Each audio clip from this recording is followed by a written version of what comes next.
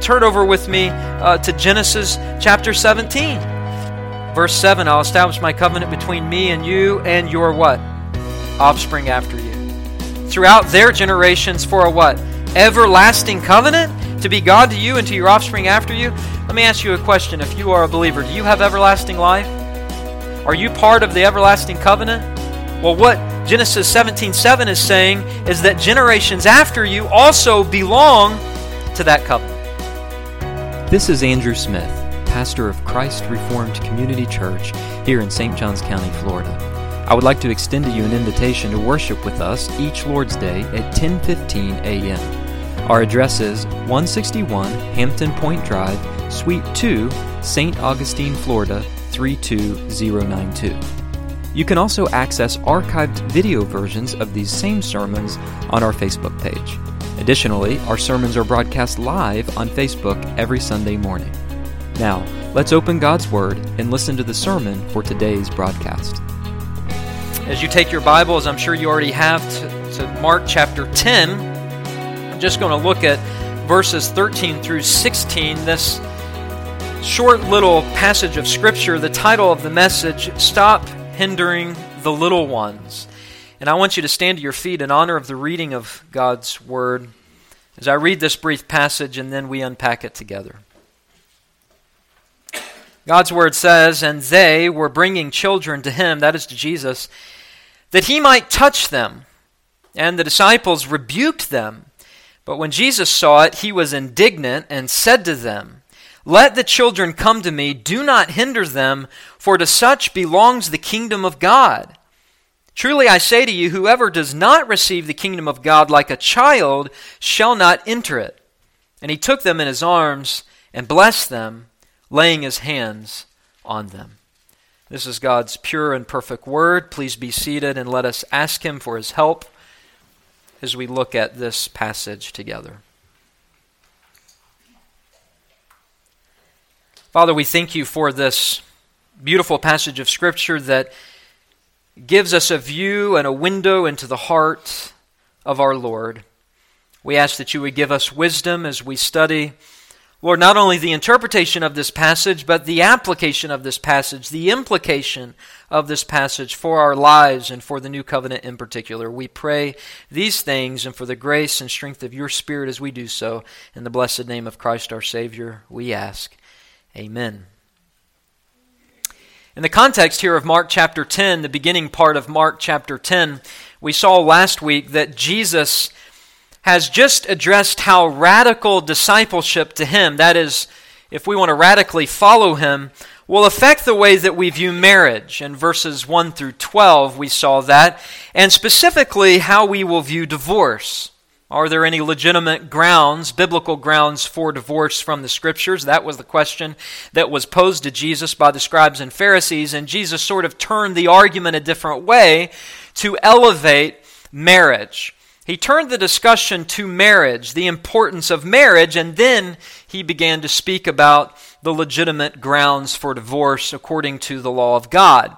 But the larger point in all of that Jesus was trying to make, that is this: if you are going to be a radical disciple of Jesus, the way you view your marriage matters. The way you view marriage in particular matters, and the way you view your own marriage matters. Now in verses 13 through 16, Jesus is going to address rather naturally how radical discipleship will affect the way we view children. And if you have children this morning, in particular, the way that you view your own children. In view here in verses 13 through 16 are covenant children. Covenant children, that is, believers who were disciples of Jesus who brought their children to Jesus. There does exist in this passage, I think, application for not just covenant children, but also children in general, and we'll speak to that as we work through the text. But what is clear is that Jesus' attitude toward children demonstrates that covenant children, that is, infants of believing parents and young children, are part of the kingdom of God. Jesus explicitly says that in verse 14, "Let the children come to me, do not hinder them, for to such belongs the kingdom of God." That should not surprise you, because earlier in chapter 9, Jesus said the same thing. Verse 36, he took a child, put him in the midst of them, taking him up in his arms, he said to them, "Whoever receives one such child in my name receives me. And whoever receives me receives not me, but him who sent me." Jesus received children. We are to receive children. Now, it is interesting to note that all three of the synoptic Gospels record this episode of Jesus picking several children up into his arms and blessing them. Matthew records it, Luke records it, and Mark records it. I point that out because the verses are brief, verses 13 through 16, but don't allow the brevity to fool you. This is not an insignificant passage. It's found in three of the Gospels to reveal to us a very intimate and sacred and precious, heart-warming scene of Jesus around the children. And yet, I would offer a counter warning to that as well. This episode is not focused on the sentimental. It is focused on the theological. Jesus was gentle. Jesus was loving toward children. But he was also perhaps the angriest he ever was during the course of his incarnation in this incident. And his anger was directed not to the children and not to the parents, but to the disciples. They tried to forbid the children from coming to Jesus. So while on the one hand he was loving and gentle, on the other hand he was righteously angry at the disciples. The reality is that children of any kind were never viewed as a nuisance to Jesus. And he often spoke about children. For example, in John 16:21, he celebrates the joy of a mother giving birth, saying that the joy of a human being born into the world is something that a woman possesses even after the anguish of childbirth. He celebrates the birth of children. He elevates the love of a father to answer the requests of his children. In, for example, Matthew 7:9, if your child asks for a piece of bread, what father won't give it to them? Jesus says, and then he says, a father always desires to give good gifts to his children. Jesus always elevated the family. He always elevated fatherhood. He always elevated motherhood above most other things. And with that, he always elevated the place of children. As we have already seen, Jesus' sympathies were clear. They always lied with fathers and mothers and children. You remember in chapter 9, just a chapter before this, Jesus graciously healed the son who was possessed. This man coming to Jesus, whose son was demon-possessed, Jesus had grace and mercy on the father by healing the son. He had mercy on the son by healing the son, casting the demons out. Or in Mark chapter 5, in the episode of Jairus coming to Jesus, his daughter, and Jesus tenderly using that expression, Talitha Kumi, little girl, I say to you, arise. Always tender, always gentle to parents, always tender, always gentle to children. From these episodes and many more, it appears that it is not a heresy for children to sing, Jesus loves me, this I know, for the Bible tells me so. Little ones to him belong, they are weak, but he is strong. You compare Christ's attitude toward children in our own day to the way the world views children, which our society has embraced abortion. We saw last week that divorce was a question that was raised in Jesus' day. We have a tendency to think that divorce is only a problem of the modern day. Not so. Perhaps it was a bigger problem during the days of Moses. They had to have legislation to try to prevent it. And so too, in our day, we might think that children are hated more than any other time, but even in Jesus' day, infanticide was very, very popular. In fact, there's an apologetic Christian writing written in the early 2nd century referred to as the Epistle of Diognetus, which had to actually come out and defend why Christians were against killing babies. That was in the 2nd century of the church. 2nd century of the church. And then you have the Patria Potestas, which was a Roman law, a Roman custom that gave total and absolute authority to the father, where the father had the right to determine whether or not his son lived or died. That was the world Jesus was born into, having himself been on the receiving end of Herod's public campaign to slaughter babies, to do away with them. That was the pagan world, but in the Hebrew culture it was much different. For example, Psalm 127 verse 3, "Behold, children are a heritage from the Lord, the fruit of a reward." Children in the Jewish society were not viewed as a bother, they were viewed as a blessing. In Genesis chapter 30, Rachel speaks as the mother of her people, and she cries out to God, "Give me children or I die." In 1 Samuel, Hannah was so depressed that she didn't have children, she prayed that the Lord would give her a child, and out of gratitude, she was so grateful she gave her son to the Lord's service. But what Jesus does here was radical. He actually categorizes young children as being part, listen to this, of the kingdom of the new covenant. He's not speaking about what was true about the Jewish society. He's speaking about what is true about the new covenant today. All parents today are to view their children, if they are believers, as part of the kingdom of God. He is explicit about that in verse 14. This is a testament to the fact, first of all, regarding the sovereignty of God and salvation. It illustrates man's inability to save himself. For Jesus to say, for example, in verse 15, "Truly I say to you, whoever does not receive the kingdom of God like a child shall not enter it." What does a child do? A child does nothing. He needs everything done for him. And so it is true of anyone who enters the kingdom of God. This little episode of children around Jesus illustrates the sovereignty of God and salvation regarding man's inability to do anything to save himself. And this is contrasted with the rich young ruler, which we'll speak about in the next episode, who essentially was viewed as a shoo-in to the kingdom because he obeyed all the laws of God, and he wasn't in, while these innocent children were in the kingdom. It also teaches us, I think, that infants or young children who die prematurely enter the kingdom of heaven. Charles Hodge said, "Of such children, Jesus tells us, is the kingdom of heaven, as though heaven itself was in great measure composed of the souls of redeemed infants."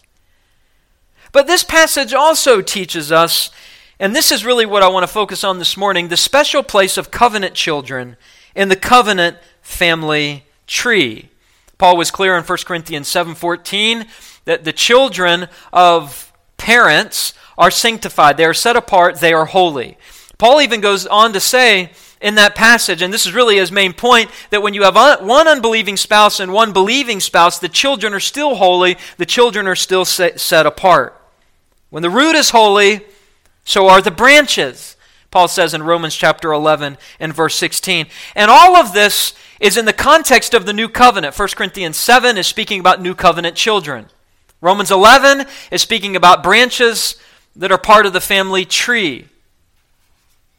And in Isaiah 27, it prophesies the days of the new covenant, and in days to come Jacob shall take root, Isaac shall blossom and put forth shoots that will fill the whole world with fruit. These are the days of the new covenant.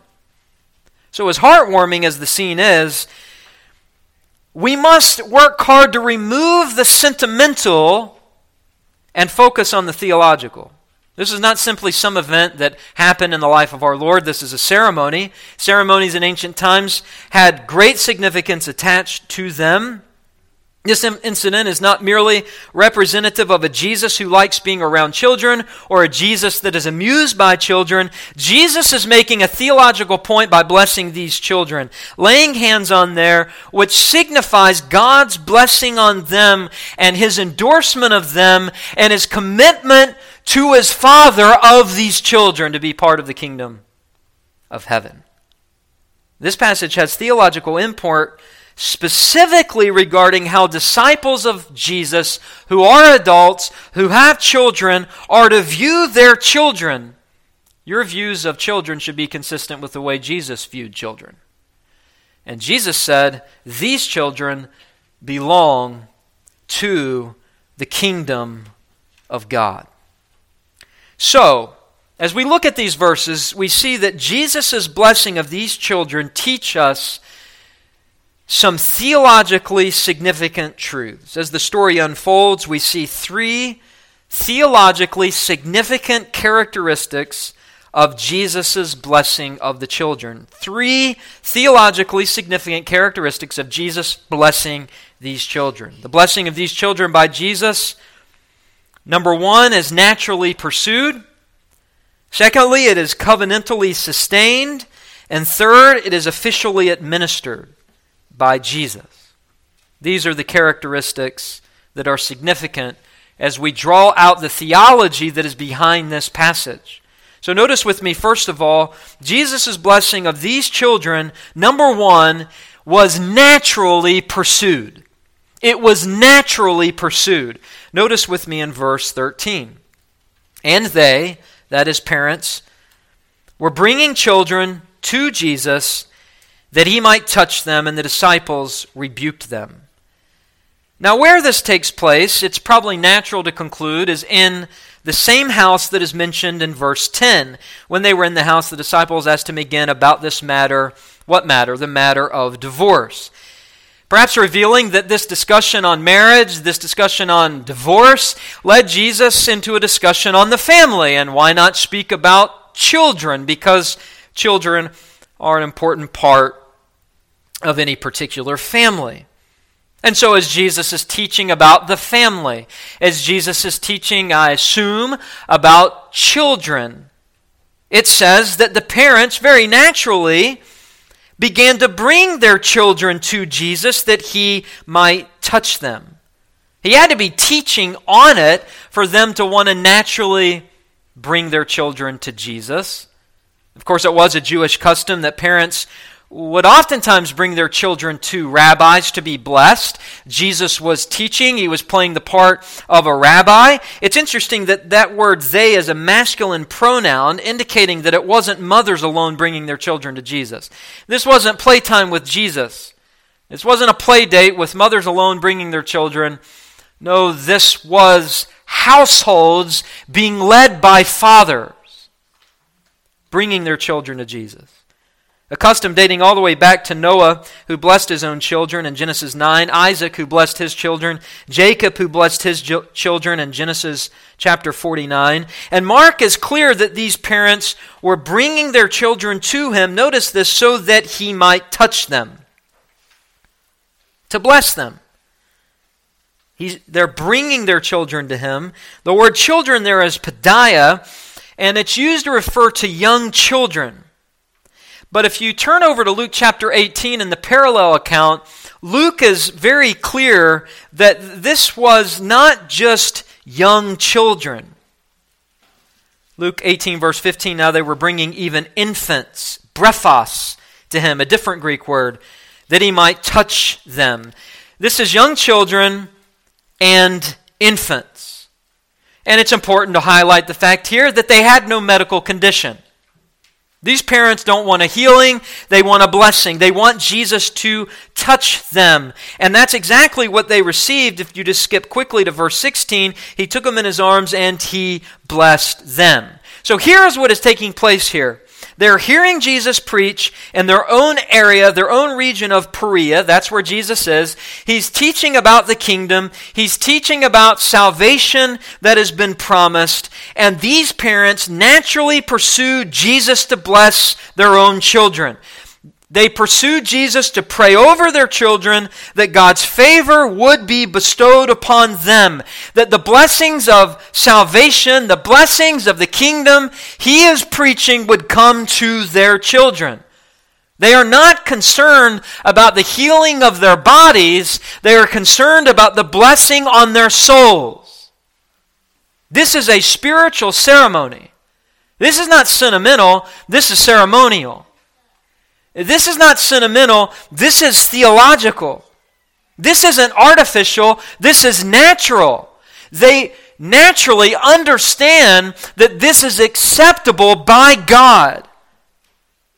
These children cannot even receive instruction. They're too young to receive in-depth instruction, so the parents just bring their children to Jesus. Touch them. Matthew Henry says in his commentary, the parents believe that Christ's blessing would do the souls of their children good, and therefore to him they brought them, that he might touch them, knowing that he could reach their hearts when nothing their parents could say to them or do for them would reach them. This is a moment of desperation, trusting in the sovereignty of God. If my children are going to be saved, Jesus, you must do it. Very natural, bringing their children to Jesus. A natural pursuit of Christ's blessing on their children. What does this teach us? Well, number one, it teaches us the natural parental inclination of godly parents who are disciples of Jesus, that just as Jesus freely received you into the kingdom by grace alone, through faith alone, in Christ alone, so too does he naturally receive our children, those who are yet of age, to know how much they need God's grace. Secondly, it teaches us that these parents had true and abiding faith in Jesus. These are believing parents. Otherwise, they wouldn't bring their children to Jesus. They had heard the gospel preached. They were converting to Christ through the gospel. And not only did they have faith in Jesus, they were faithful covenantal parents. They believed the promises of God. These would have largely been Jewish parents who had had their babies and young children circumcised on the 8th day, and they understood theologically that that sign of circumcision was pointing to the coming seed. That is, after all, why circumcision was instituted as the sacrament of the Old Testament. It's because through that physical organ that was circumcised would come the seed of the woman that would crush the head of the serpent. And every time a baby was circumcised, it was pointing forward to the Christ child who would come and offer himself as a bloody sacrifice on the cross of Calvary. They had already brought these babies to be circumcised. Now they are bringing their babies to the promise of that sign of circumcision. Randy Booth says this, a Reformed writer, since the households of God's people included their children in the covenant of grace for such a long time, from the beginning of time, that is, it seems fantastic, he says, to imagine that they would be excluded from the covenant of grace, these children, without notice in the pages of Scripture. Covenantal birth was highly prized among the Hebrews. For a Jew to be cut off from among his people was incredibly shameful and a dreaded disgrace. How could this privilege have been canceled without at least some mention of it in the Bible? He's arguing the fact that these parents very naturally understood their children belonged to the same kingdom they were members of. This is not only comfortable, that these parents are comforted in bringing their children to Jesus in some sentimental fashion. No, they are confident that he will accept them based upon Genesis chapter 17, the promises of God to Abraham, the promise that this is for you and your children, for your descendants. There is no doubt, therefore, that the principle of generationally successive covenantal blessing was the framework from which they operated, which led them to naturally bring their children to Jesus. And a further promise of the outpouring of the Spirit of God on their seed, on their offspring. I read to you Isaiah chapter 59.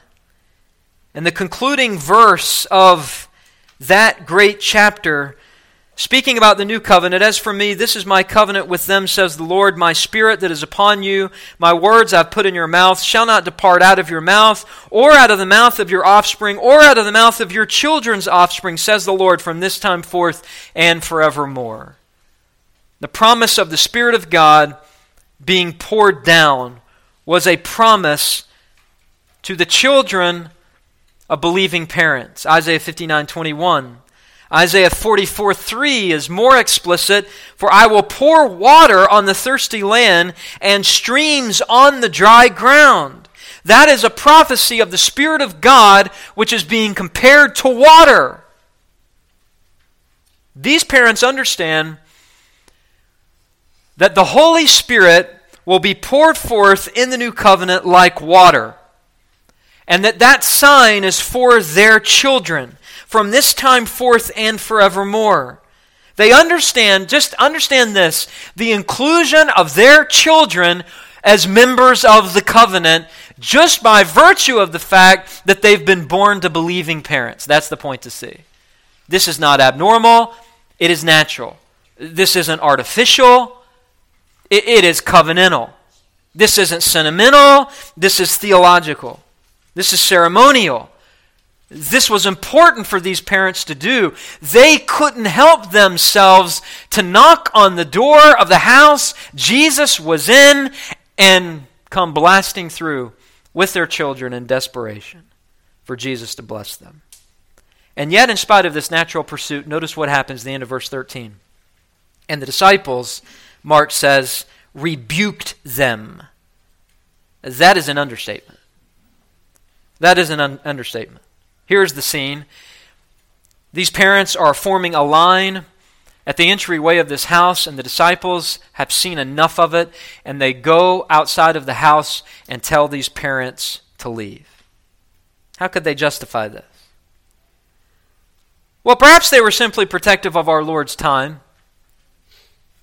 He didn't have time to bother with children. But I think really the answer is found in the fact that they had a wrong view of the kingdom. They were focusing on the here and now of the kingdom and not the future of the kingdom.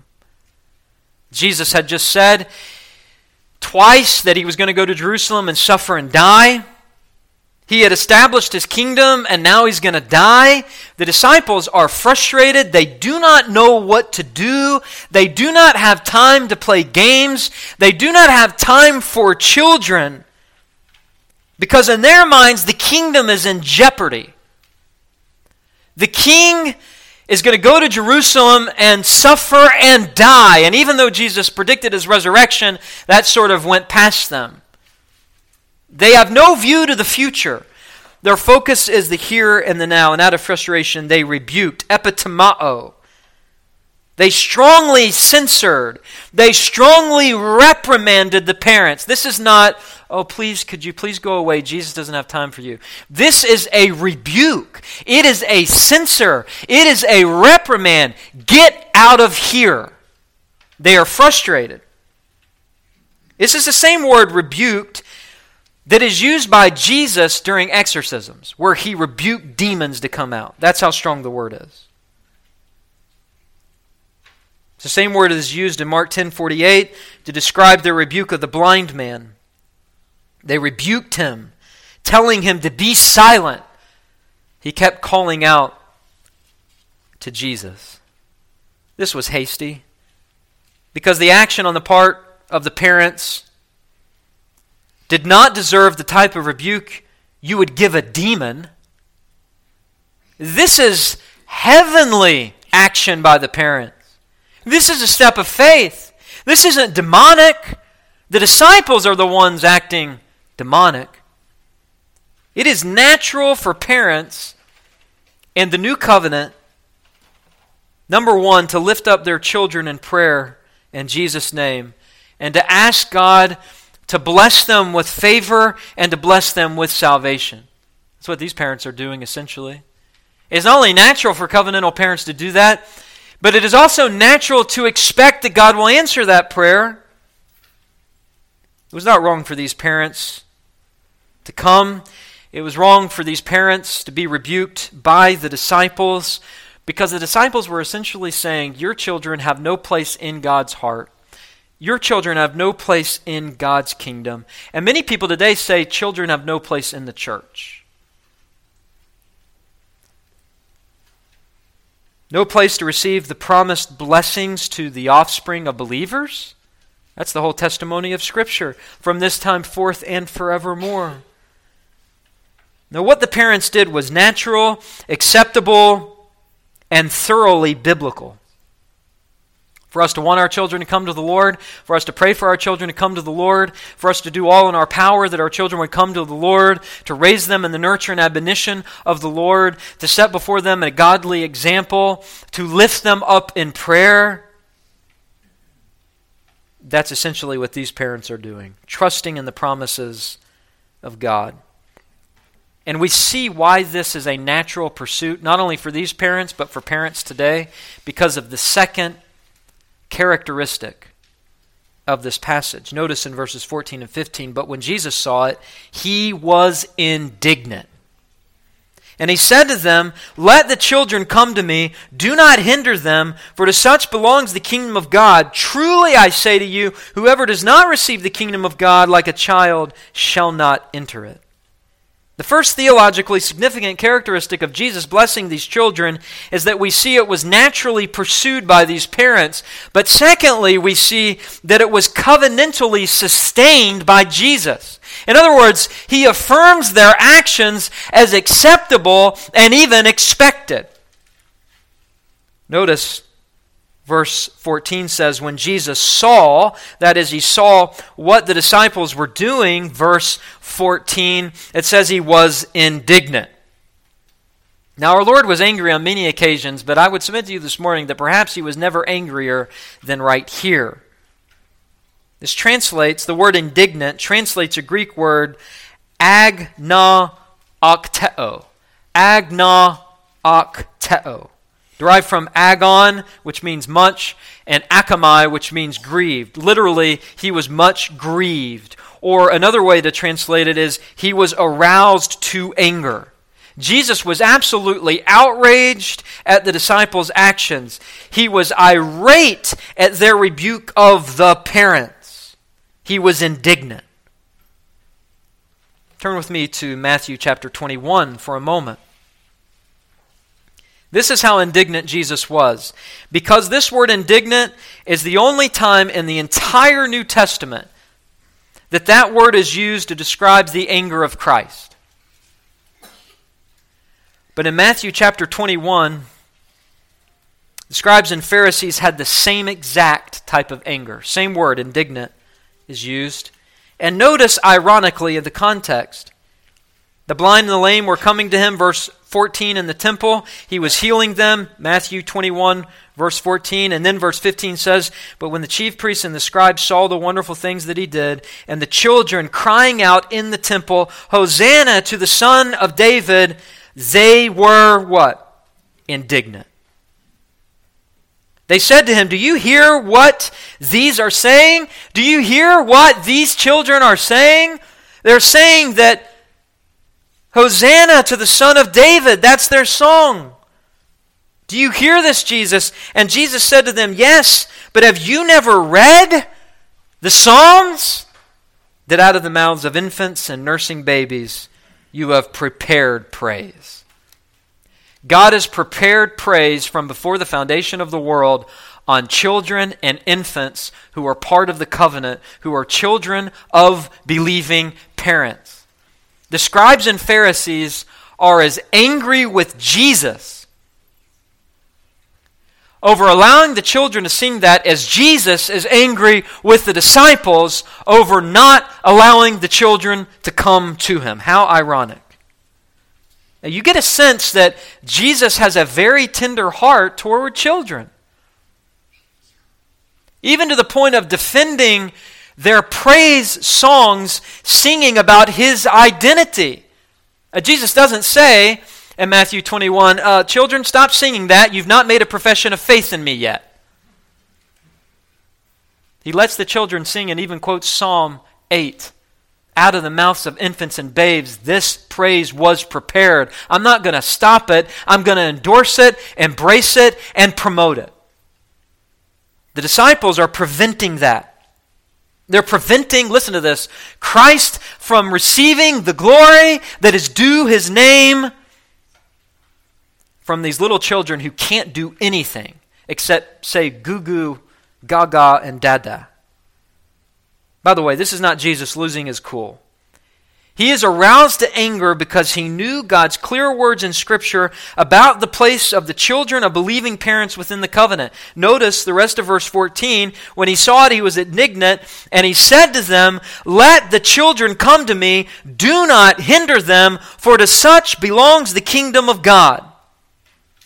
This is the principle of inclusion of children in the covenant, sustained by Jesus. The actions of the parents are covenantally sustained in the new covenant. It speaks volumes about Christ's convictions about how he views children of the new covenant. And by application, it speaks volumes about what our convictions should be. After all, Jesus is the head of the church. We are his body. We are one with him. We should share his convictions. How did he view the children of believing parents? Well, what does he say? He says, "For to such belongs the kingdom of God." The disciples misrepresented Jesus. What the disciples were saying to these parents is, Jesus doesn't want your children. What the disciples were saying to these parents by shooing them away was, God has no heart for your children. And Jesus was absolutely indignant about that. In fact, he rebukes them. And he does so by making 3 blunt and forceful statements with the voice of a lion aroused with anger, staccato-like statements, machine gun rapid fire. Let the children come to me. Do not hinder them, for to such belongs the kingdom of God. He is outraged. They had misrepresented him. So Jesus sets the record straight regarding children within the covenant, and he says to them this welcoming command. The first statement, let the children come to me. He's affirming the parents' actions. He's affirming the parents' actions. Why would he welcome them? Well, if he embraces his sheep, won't he also embrace the little lambs of the flock, who become naturally the rising generation of disciples? This is God's design. That's why he said, raise them up in the nurture and admonition of the Lord. That's why Proverbs 22 says, train them up in the way they shall go. This is a promise, and when they are old, they won't part from it. Of course he receives the little lambs. Of course he receives them, and it's interesting to me that in the Greek, there is a Greek verb that is used here that is used to describe what a husband does when he divorces his wife. He sends her away. Jesus is telling them, let the children come to me. Do not hinder them. Do not send them away. Do not divorce them from the covenant. They are part of it. Then he adds this welcoming command. Let the children come to me. That's the welcoming command. Now there's the rebuking command. Do not hinder them. Very forceful, direct, corrective. Do not hinder them. Why? Because it's natural for parents of the covenant to send their little lambs to the shepherd. Moreover, it therefore becomes, here's the other side of the coin, a grave error to try and prevent them from coming. Indeed, to try to stop them is to work against a cardinal kingdom principle. To try to stop them is to follow the example of the disciples, which was rebuked, and not follow the example of the parents, which was embraced. And so Jesus makes this third statement, the most important of all, after let the children come to me, after do not hinder them, statement number 3, for to such belongs the kingdom of God. For to such belongs the kingdom of God. How would these original parents understand this? Well, by his coming, through his preaching, Jesus was doing what?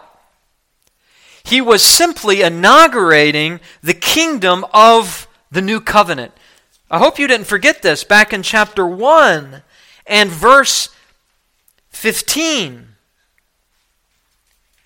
This is after John was arrested. Jesus came into Galilee proclaiming the gospel of God. And what did he say when he proclaimed the gospel? Verse 15.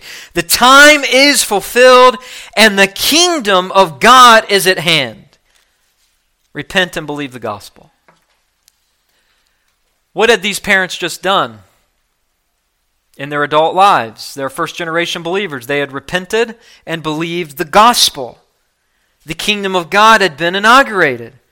And Jesus says to them, to these first generation believers, what he says, for to such belongs the kingdom of God. Your children belong to the kingdom of God.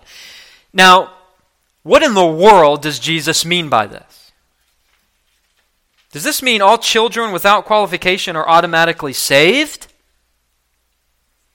Does this mean that all children have the same spiritual capacity to receive the salvation of God?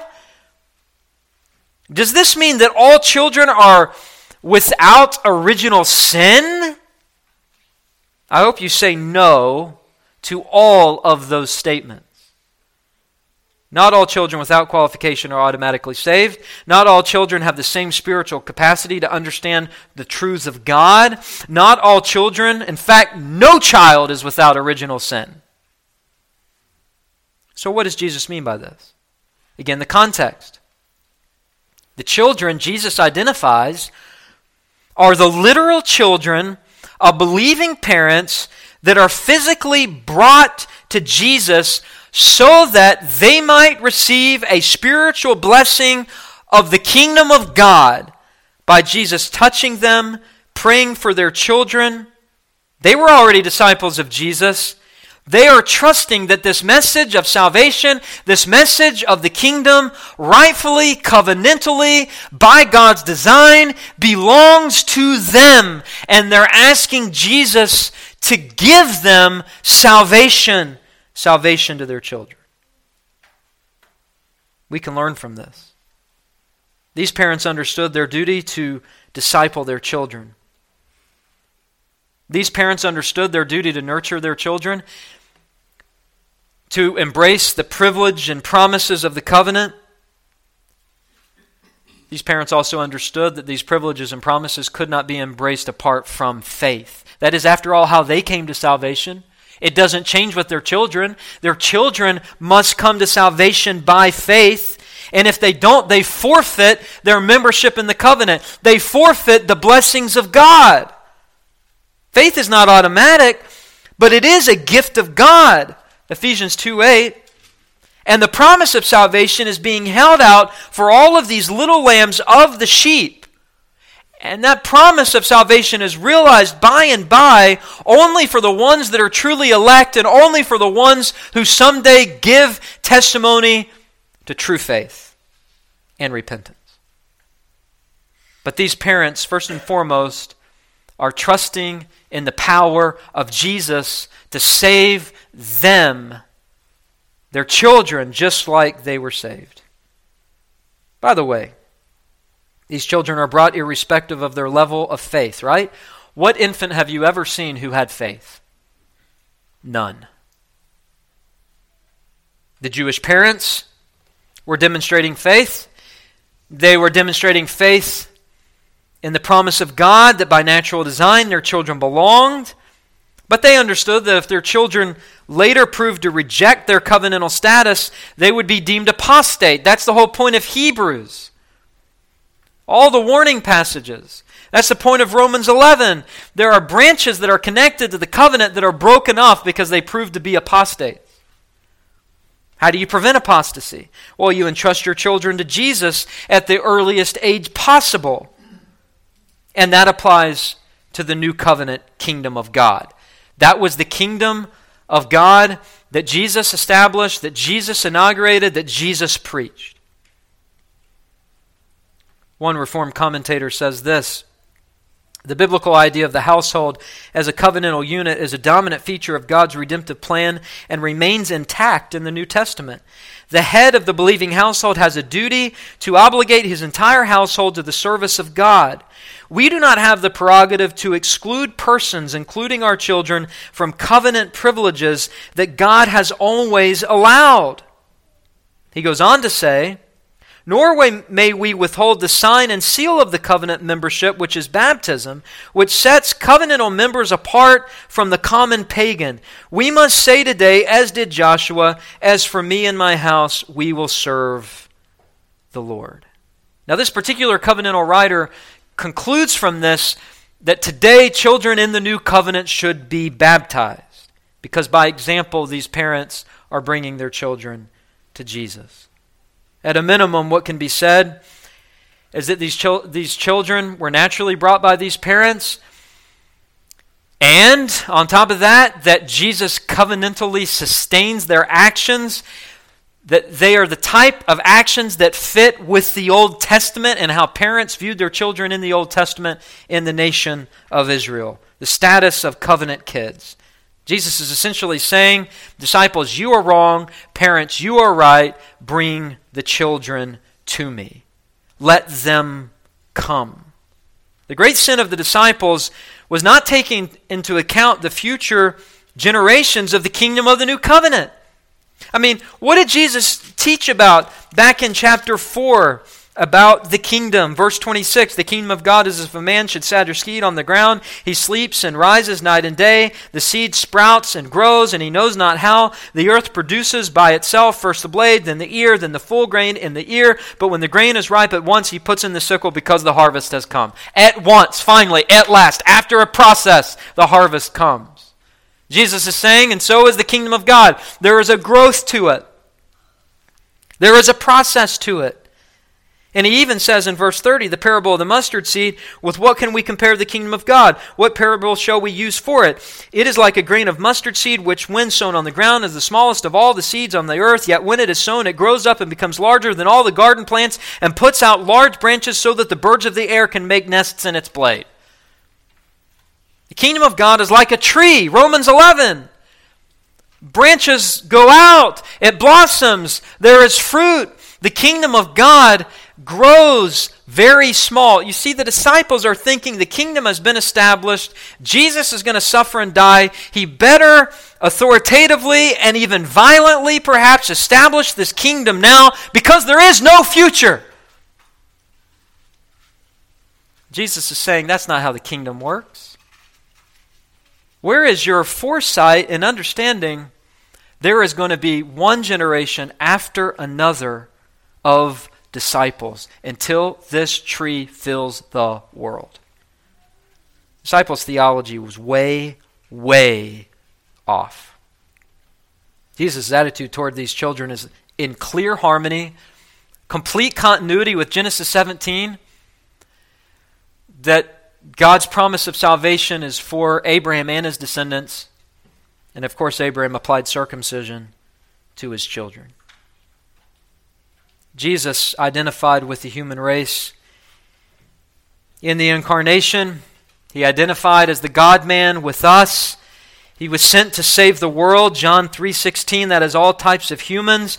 And providentially, mysteriously, sometimes he saves infants and young children. The new birth is a mystery. And apparently, these children were saved on this day. Miraculously, supernaturally, sovereignly. In the 2nd century church father Irenaeus said this, and I quote, Jesus came to save all by means of himself, who through him are born again unto God, infants and children, boys and girls. He therefore passed through every age, becoming an infant for infants, a child for children, a youth for youths.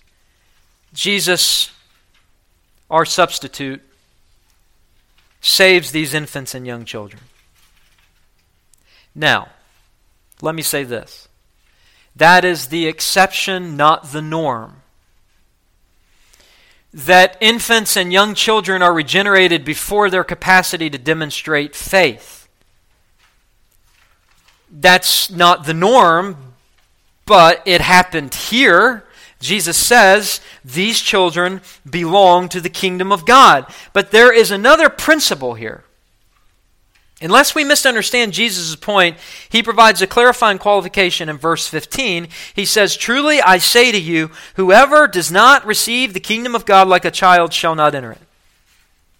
Now Jesus is not extolling a popular view of children in our own day, that all children are innocent, that is without sin, they're all pure. Nor is he highlighting the gullibility of children, the spontaneity of children, the immaturity of children. Paul is clear in 1 Corinthians 14:20 that we are not to have a childish faith, but to have a childlike faith that is in simple trust and dependence upon God. A helpless status. That's the way we enter the kingdom of God. So Jesus takes advantage of these children present to use them as an illustration to demonstrate that salvation only comes to us by grace alone, through faith alone, in Christ alone. All true Christians, verse 15, receive the kingdom of God the same way, namely, like a child, or we shall not enter it. But the reality is there are some young children who are saved. There are some infants that are regenerated, like Jeremiah in the womb. It might not be the standard, it might not be the pattern, it might not be the norm, but here is what is the norm. If God saves adults who have to have childlike faith, then don't you think He can save young children that also have childlike faith? Obviously He can. Because the kingdom of God is a gift. And if we have a problem with God saving young children, then what are we saying about man-made requirements to enter the kingdom of God? There are none. This is a rebuke to the Pharisees' works-based salvation. Verse 15 is a complete rebuke. We must be careful not to allow Jesus' point in verse 15, which is a rebuke to the Pharisees, rebuke to the disciples who have been influenced by the Pharisees. We need to be careful not to allow Jesus' point in verse 15 to override his point in verse 15. So that takes us now to verse 16. There are three characteristics of Jesus blessing these children, three theological characteristics. Jesus' blessing of these children was, number one, naturally pursued, verse 13. Number two, covenantally sustained by Jesus, verses 14 and 15. And now number three, it was officially administered, this blessing. Notice your Bibles. And Jesus took them in His arms and blessed them, laying His hands on them.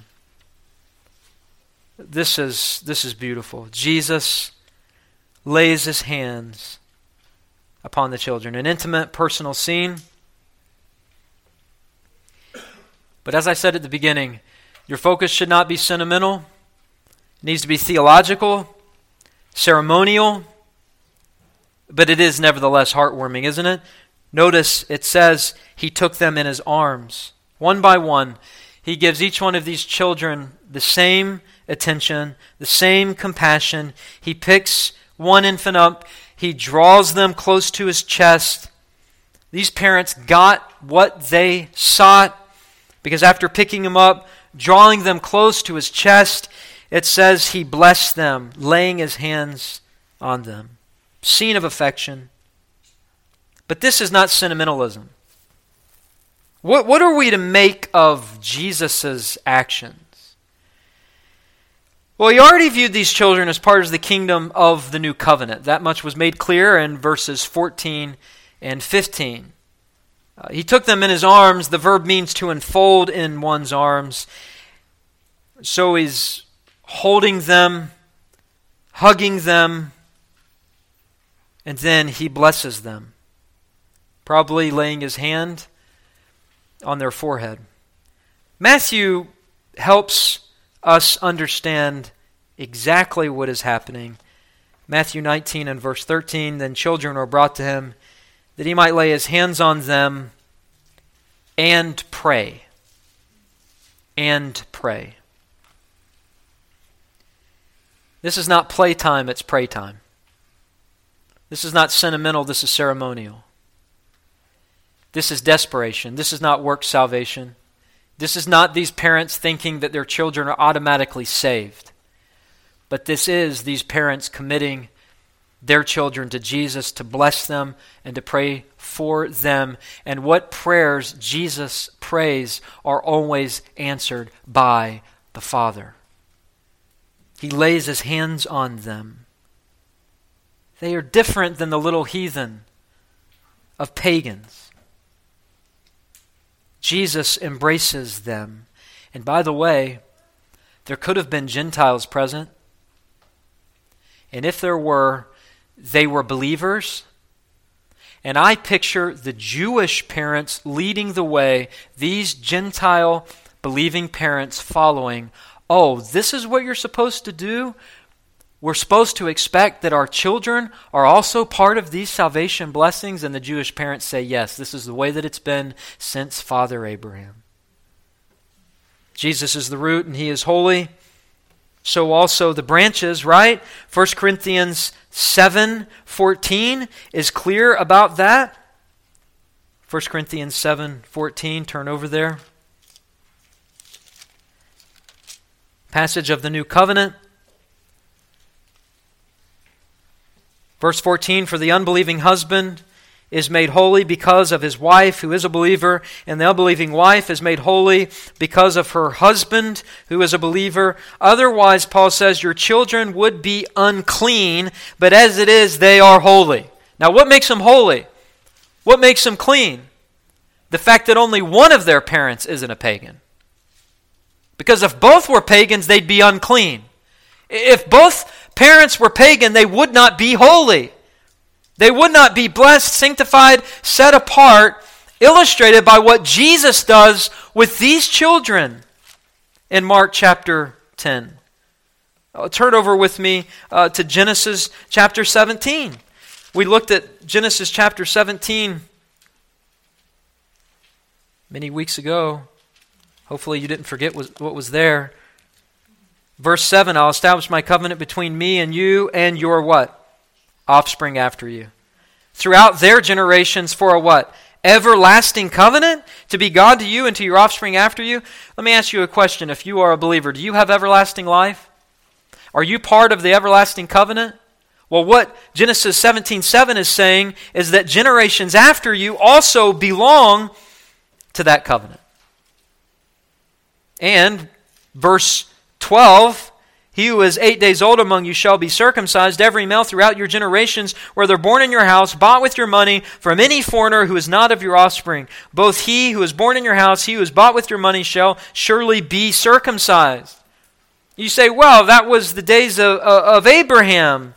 But surely those covenantal promises, God didn't really mean everything he said, did he? Well, when Israel used to sing in their worship, they sang about this all the time.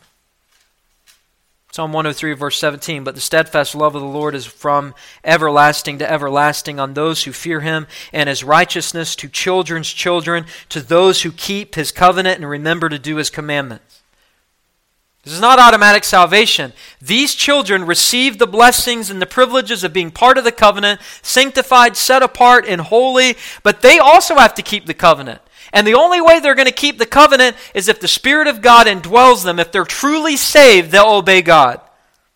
But the blessings from everlasting to everlasting, the blessings of the covenant are on those who fear him, and his righteousness to children's children. Psalm 103, verse 17. And just 2 chapters later, Psalm 105 and verse 6, O offspring of Abram, his servant, children of Jacob, his chosen ones, he is the Lord our God. His judgments are all in the earth. He remembers his covenant forever, the word that he commanded for 1,000 generations, the covenant he made with Abraham, his sworn promise to Isaac, which he confirmed to Jacob as a statute to Israel, as an everlasting covenant.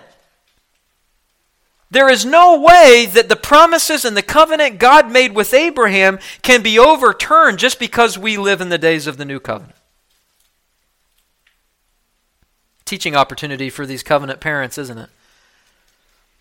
That brought their children to Jesus to be blessed by him and prayed over. Because someday they would say, son, daughter, when you were a baby, we brought you to Jesus. He embraced you in his arms. We pointed your face toward his face. And now we're urging you to continue to keep your face toward Jesus. Do not spurn the covenant privileges given to you, but look to Christ as Lord and Savior. This whole scene is so theologically important that it was predicted. Isaiah the prophet predicted this very scene. Isaiah 40, verse 11. He will tend his flock like a shepherd. He will gather the lambs in his arms. He will carry them in his bosom and gently lead those who are young. The people of God make up the sheep of God, and sheep have little lambs. When we commit our children to God, He picks up these little lambs in His arms, and by His power and according to His providence and His pity, He has grace on them so that we can expect them to come to a saving knowledge of the Lord Jesus Christ. This is a measure of God's Spirit being poured out on these children. That's what's happening. Ancient blessings, as you well know, came through the laying on of hands by the heads of households to their sons. And usually what they were blessing them with involved hereditary blessings, sometimes in the form of property, but always in the form of an inheritance. Jesus blesses these children with the promise of receiving the faith passed on to them by their parents, to receive a spiritual inheritance. You say, wait a second, that inheritance could be forfeited. Sure, it could be forfeited, just like the prodigal son forfeited his inheritance. Later came to a saving knowledge of Christ, as illustrated in the parable. The point is not bringing your children to Jesus automatically saves them. The point is that within the covenantal framework, we are to lift our children up to Jesus in prayer. We are to commit them to God. We are to raise them in the nurture and admonition of the Lord. We are to expect that through the regenerating work of the poured out Spirit of God, they will receive the spiritual inheritance that we have received. We are the sheep, they're the little lambs. Jesus is not going to put a stiff arm to the little lambs. He's going to embrace them. Generally, going back to that statement, skip back up to it in Mark chapter 10. That statement in verse 14, for to such belongs the kingdom of God. Let me just say this. Generally speaking, this means all children that die in infancy or early childhood enter heaven. These children, for to such belongs the kingdom of God. There is a general tenderness and love that God has for young children and infants. In fact, Job said, I would rather be stillborn or been a miscarriage of my mother than to be born in this world and suffer everything I've suffered. Why would he say that? Well, because Job understood that a child that's been miscarried, a stillborn baby, automatically enters heaven, automatically enters glory, and doesn't have to suffer on this earth. I think you can take from this passage that all parents can have the biblical comfort that if they've had a miscarriage or the death of a young child, they are in the kingdom of God. Calvin taught that. And in fact, B.B. Warfield uses this as an argument to show the consistency of Calvinism. He says this, and I quote, "Salvation is wrought by an unconditional application of the grace of Christ to dying infants, to their souls through the immediate and irresistible operation of the Holy Spirit prior to and apart from any action of their own proper wills. And if death in infancy does depend on God's providence, it is assuredly God in His providence who selects this vast multitude to be made participants of His unconditional salvation. This is but to say that they are unconditionally predestined to salvation from the foundation of the world.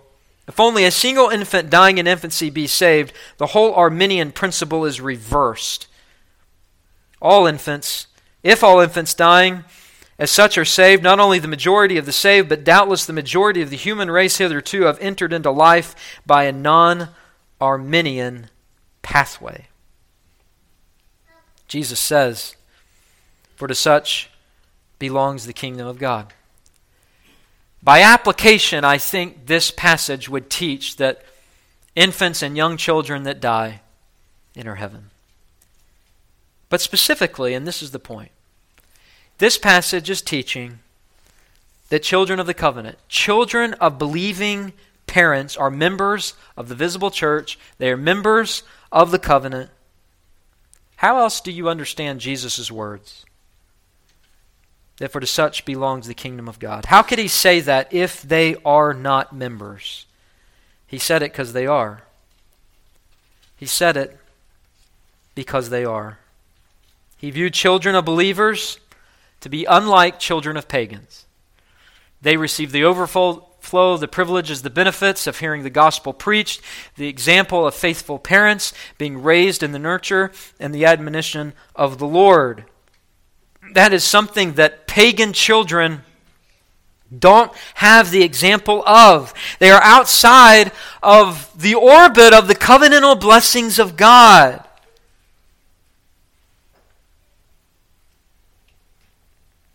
And so, as we read this passage and understand this passage, we can go in one of two directions.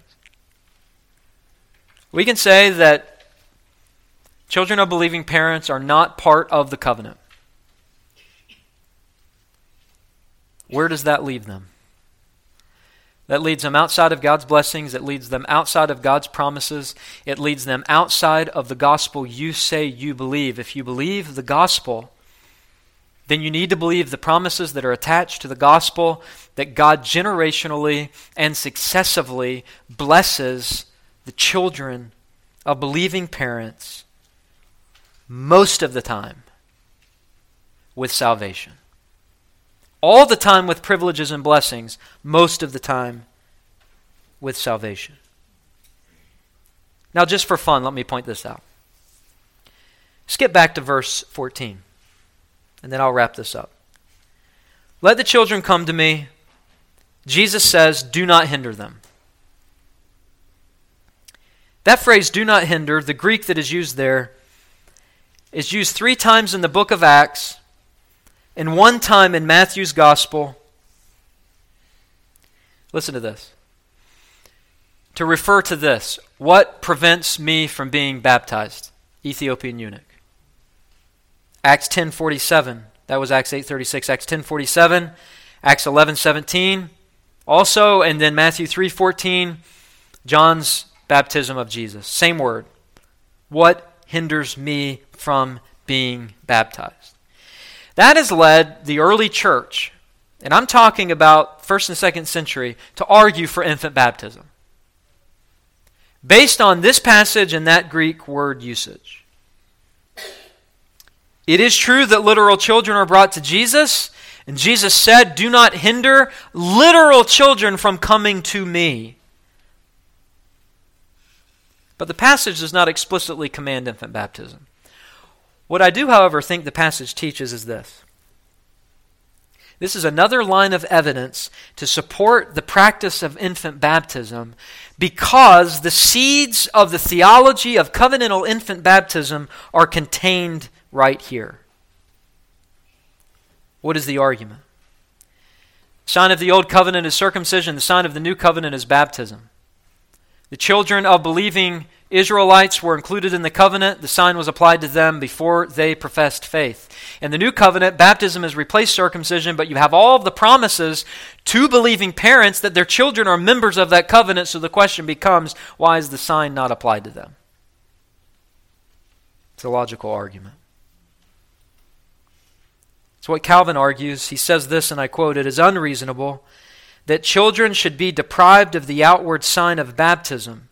It is presumption to drive far away from the fold of Christ those whom he cherishes in his bosom, and to shut the door and exclude as strangers those whom he does not wish to be forbidden to come to him." There are 2 types of presumption. One is presuming our children are automatically saved. You know what that is? Baptismal regeneration. It is a heresy, and if you believe that, you don't believe the Bible. To presume that your children are automatically saved is actually a sin, because it's not believing what the Bible teaches. But there's another presumption, and that is to deduce, my children aren't saved and won't be saved. If you're a believer, you should expect your children to be saved. And maybe you'll even decide to baptize them as a ceremony of sorts to commit them to Jesus.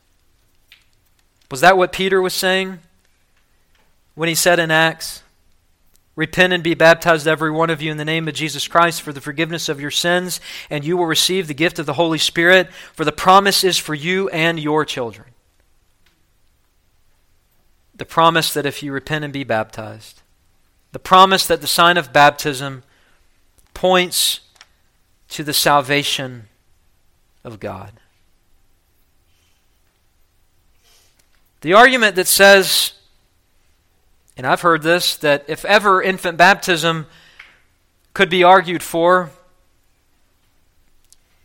it would be argued for from this passage if Jesus would have only had water present in the house. Let's think about this for a minute. He inaugurated the new covenant, right? What was the sign of the new covenant? The pouring forth of the Spirit of God. And what is the sign of that Spirit? It is water. We are not to Acts 2 yet. Jesus has not even been crucified. Jesus has not resurrected. Jesus hasn't ascended. Jesus hasn't poured forth the Spirit. The sign has not changed yet. There is a progression. He has inaugurated the new covenant. He has included the children. And eventually and gradually, baptism would replace circumcision. By AD 70, Christian Jewish parents would stop circumcising their children and baptizing them and would only baptize them. Very early in church history, baptizing their infants. So it's a straw man argument to say that if infant baptism were taught in Scripture, it would be taught here if Jesus had water. He doesn't have to have water. He does everything but apply water that you would do in a covenantal infant baptism ceremony. And the parents understood this as a natural thing. Jesus sustains their actions. He officially administers this ceremony and this rite so that I believe the seeds of the theology of covenantal infant baptism are all present in this passage. And yet, I would also say this. The most important application of this passage, whether you baptize your infant or not, or young child, is at a minimum to recognize that your children are members of the covenant. And they are members of the covenant in this way. On the one hand, do not presume your children are automatically saved. But on the other hand, do not presume your children aren't members of the covenant. Listen to this. Until they prove otherwise. And how do they prove otherwise? No faith, no obedience, no life yielded up to God. Those are two different ways to view your children. And our goal is to have the most biblical way. We don't presume salvation, but we do presume they're members of the covenant, and we presume they're members of the covenant until they prove otherwise. Whether or not you baptize your infant or young child is up to you. What are your convictions telling you as you study Scripture, as you study the lines of evidence of the inclusion of children as members of the covenant? For many of us, that will mean bringing the babies, bringing the infants, and doing in principle exactly what Jesus did on this very day in Mark chapter 10. Let us pray. Father, we thank you for, again, your Scriptures. They're pure, they're holy, they're clear, they're helpful, even in a brief passage, a brief episode in the life of our Lord. Lord, there are seeds of theology that help us understand so much about your covenant, so much about the place of our children within the covenant. So we thank you for that. Lord, we pray that you would give us wisdom to apply it the way it needs to be applied in a most excellent way according to your Scriptures. Our time has been long, and yet now we still have a blessed privilege of partaking of the Lord's Supper, the other sacrament of the church, other than baptism. And so we pray you would bless our time as we have sat under the preaching of your word, that our hearts might be prepared to receive this sacrament. We pray and ask all of these things in the blessed name of Christ, our Savior, we pray. Amen. I hope this sermon from God's Word has ministered to your soul. For more information about our church, you can visit our website, www.christreformedcc.com. Also, for access to more sermons, articles, and a podcast I host entitled Today in Church, His Story, you can visit www.pastorandrewsmith.com.